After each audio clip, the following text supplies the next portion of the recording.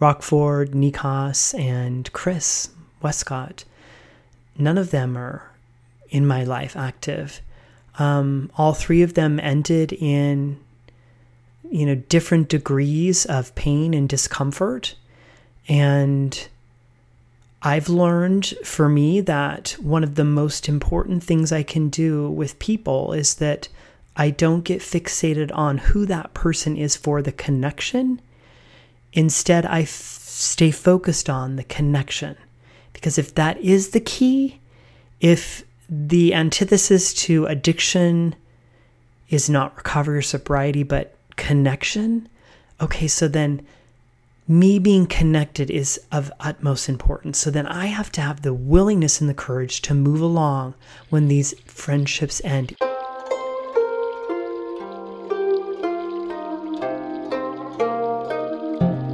It's National Recovery Month, and I'm taking you behind the scenes into my recovery, one day at a time, leading up to Friday, 6 years continuous sobriety. But don't get hung up on the time, because it took me a whole decade before I found these 6 years. I'm going to talk about it right now. 3 days. It's Tuesday, September 21st, 2021. So this morning, Tuesday morning, doing Tuesday things. That's something that I learned once. I heard somebody talk about, today's Tuesday, you do Tuesday things. And it's really an invitation to be in today and to live one day at a time. In fact, I just got a text message from my bestie, John Harvey Cates, and he said that he was reading on LinkedIn, and on LinkedIn he saw this article about someone saying, that you divide your day into 4 quadrants, and so if you fail, then you make it a goal to succeed the next 3 blocks of time. It made me think of you. So fail in the morning, but succeeded the rest of the day. 3 out of 4 is a win. And so Tuesday things, kind of living this mindful presence for the day, one day at a time.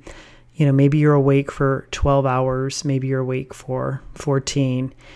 You stay focused on that, and you learn to train and discipline and teach yourself to be there on Tuesday things. So for me today on Tuesday things, I have a lot of work going on right now for my work with my freelancing business and clients and digital demands. Maybe more than I've ever had in my life. And then on the other side, I'm doing Viral Mindfulness Academy, and I'm writing and building a premier course. And so I'm doing rewrites, and I'm also writing regularly on my book memoir. I'm just in the initial drafting phase. So I'm really doing a lot of things. And so today, this morning, before work time starting, I was doing my meditation. I was reading from my books, and close to 8:15, I had a memory. And so this episode is dedicated to Chris Westcott, Chris W. We used to talk at 8:15 a.m. Monday through Friday for 10 months. He was the sponsor I found in gay AA in Southern California. He was also HIV positive and also dealt with loving meth and marijuana, and he spoke my story and we worked together. He was my first sponsor. And 8:15 was the time we would talk, and he would always finish the call by saying, "I love you and there's nothing you can do about it." He also constantly reminded me, trust God, clean house, and help others. And so Chris Westcott no longer is alive. And I thank you from the bottom of my heart. I have a picture of him right here that I'm going to be painting a portrait of him for the House of Blue portrait series, a series I'm working on of watercolors and portraits. And I love you so much. And there's nothing you can do about that. Not even your choice to exit planet Earth and take your life and die by suicide. And Thank you for taking those calls when I was unraveling, when I was coming undone. So I've been feeling a little vulnerable. I kind of want to be anonymous about this part of my life. And then I get these surges of energy to do what I'm doing right here. And I wanted to talk about how my recovery is no longer mine. So I've become aware that what if I'm sober now, and the gift, somehow, the miracle to have the obsession for drugs and alcohol be alleviated in my life, taken from me. I don't know. I mean, I tried so long to get sober, 10 years. So there's two things. One is my recovery is no longer mine. It's something I must give away in order to keep it. And that's a very strong principle in the 12 steps.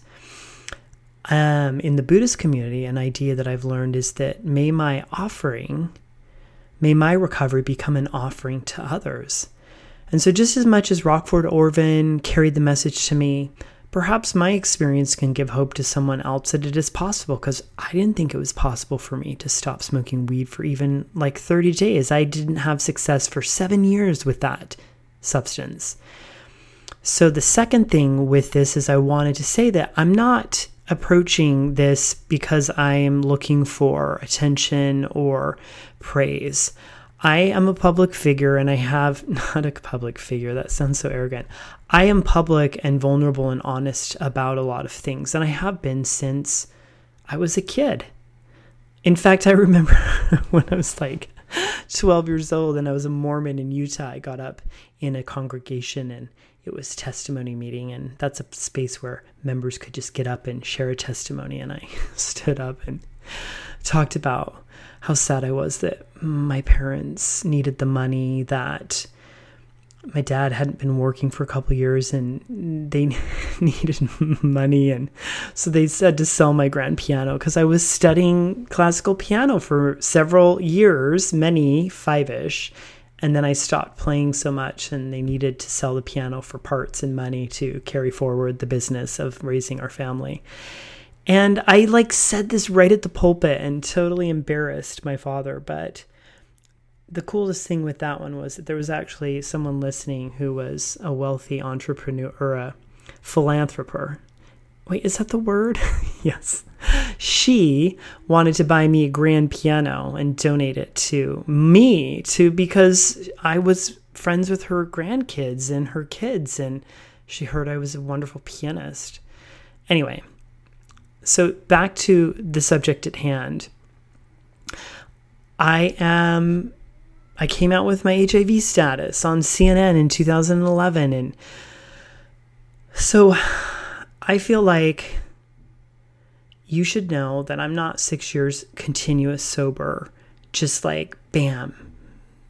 It took me 10 years prior to this 6 years to go up and down for 10 years.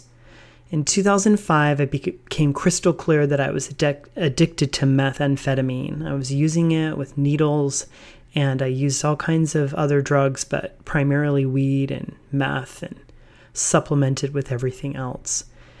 And I knew that I needed help, and it took me 10 years until I finally found a way. But all those 10 years and all the efforts I made, the recovery programs, the spiritual programs, well, it was never a recovery program, nor was it ever a community of addicts. I was too afraid to do that, too worried about my profession in Utah and all kinds of other things. But I did do a lot of things to make efforts, and I even went 5 years without using meth and still used other substances. So don't think that, this 6 years that I'm approaching this week is, it's kind of like that phenomenon where, an entrepreneur is making huge money with their online business, and they're like, wow, where did that come from? And they're like, I've been building this for 15 years. Or when my friend recently said to me, wow, you're such a good watercolor painter. And I'm like, I've been doing it since 2005. It's been 15 years. Or one of these days, you're all going to be looking and say, how did you design this Viral Mindfulness Academy with all these amazing offerings? I'll be like, I've been working on it for 20 years. Right now I'm working on the writing projects that I mentioned to you. And they're kicking my ass, but as they should be. That's how it goes. I just didn't realize it was this much work to write and rewrite and edit and do surgery on everything. Hope. There is hope. I don't know how it all came together, but it happened for me. So 16 years, 6 with continuous sobriety. No effort is ever lost. Remember that. And if you're not keeping time and continuous, just begin again, start again, find a new idea, a new support system, a new therapist, fire the one you have, get it one that's more inspired. Try a support group, do it for a year. I've talked about that already this week. Reconstructing one's life is poetry. And the last thing I want to remind you of for today's installment of this podcast extravaganza is that learning to sit with one's discomfort and pain is part of what I've learned here in recovery and being sober. And it takes time, It took me a good 10, 11, 12 years to set up my formula of unhealthy using of drugs and alcohol. And so, 6 years now I've been abstinence, and so what if it takes me another 6 to reconstruct life without these substances? And I just think that there's space for more gentleness and kindness and compassion. And also, it's really important that we learn how to deal with life on life's terms. That's a phrase in 12 Steps. Life is painful too. And life is everything in all of it. Hier zu sein ist so viel. That's Rilke, and that's German.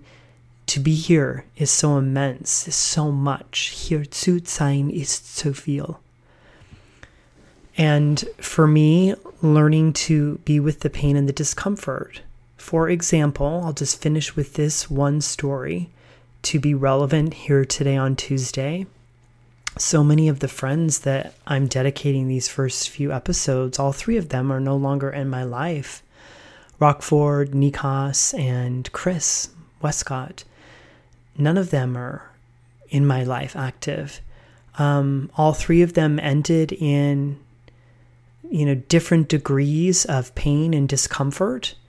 And I've learned for me that one of the most important things I can do with people is that I don't get fixated on who that person is for the connection. Instead, I stay focused on the connection. Because if that is the key, if the antithesis to addiction is not recovery or sobriety, but connection, okay, so then me being connected is of utmost importance. So then I have to have the willingness and the courage to move along when these friendships end, even if I'm at fault. And even when they're at fault, I still have to forgive and move on. And that's just being connected with people. There's also connection to one's creativity and connection to one's higher power, God, one's Buddha nature within, the potential lies within. This is fun. I just want to tell you that I was feeling vulnerable about this. When I was a kid, I had this cousin who asked me why I hung pictures of Jesus Christ all over my room when I was a Christian and Mormon, and she had the audacity to suggest that I was doing it for attention, and it was just such a foreign thing to me that she would ask and suggest something. It was my room, my space. I decorated my room with those pictures because they brought me into connection with Jesus, to the God of my understanding at that time in my life. And so if any of you are thinking, why are you talking about this? Why are you touting your sobriety? I'm not. I'm just telling you what's working for me and that this is possible, and I never thought it would be. I struggled deeply for a decade, and now in my life I'm experiencing salary and benefits of peace and connection and meeting some of my most important creative goals.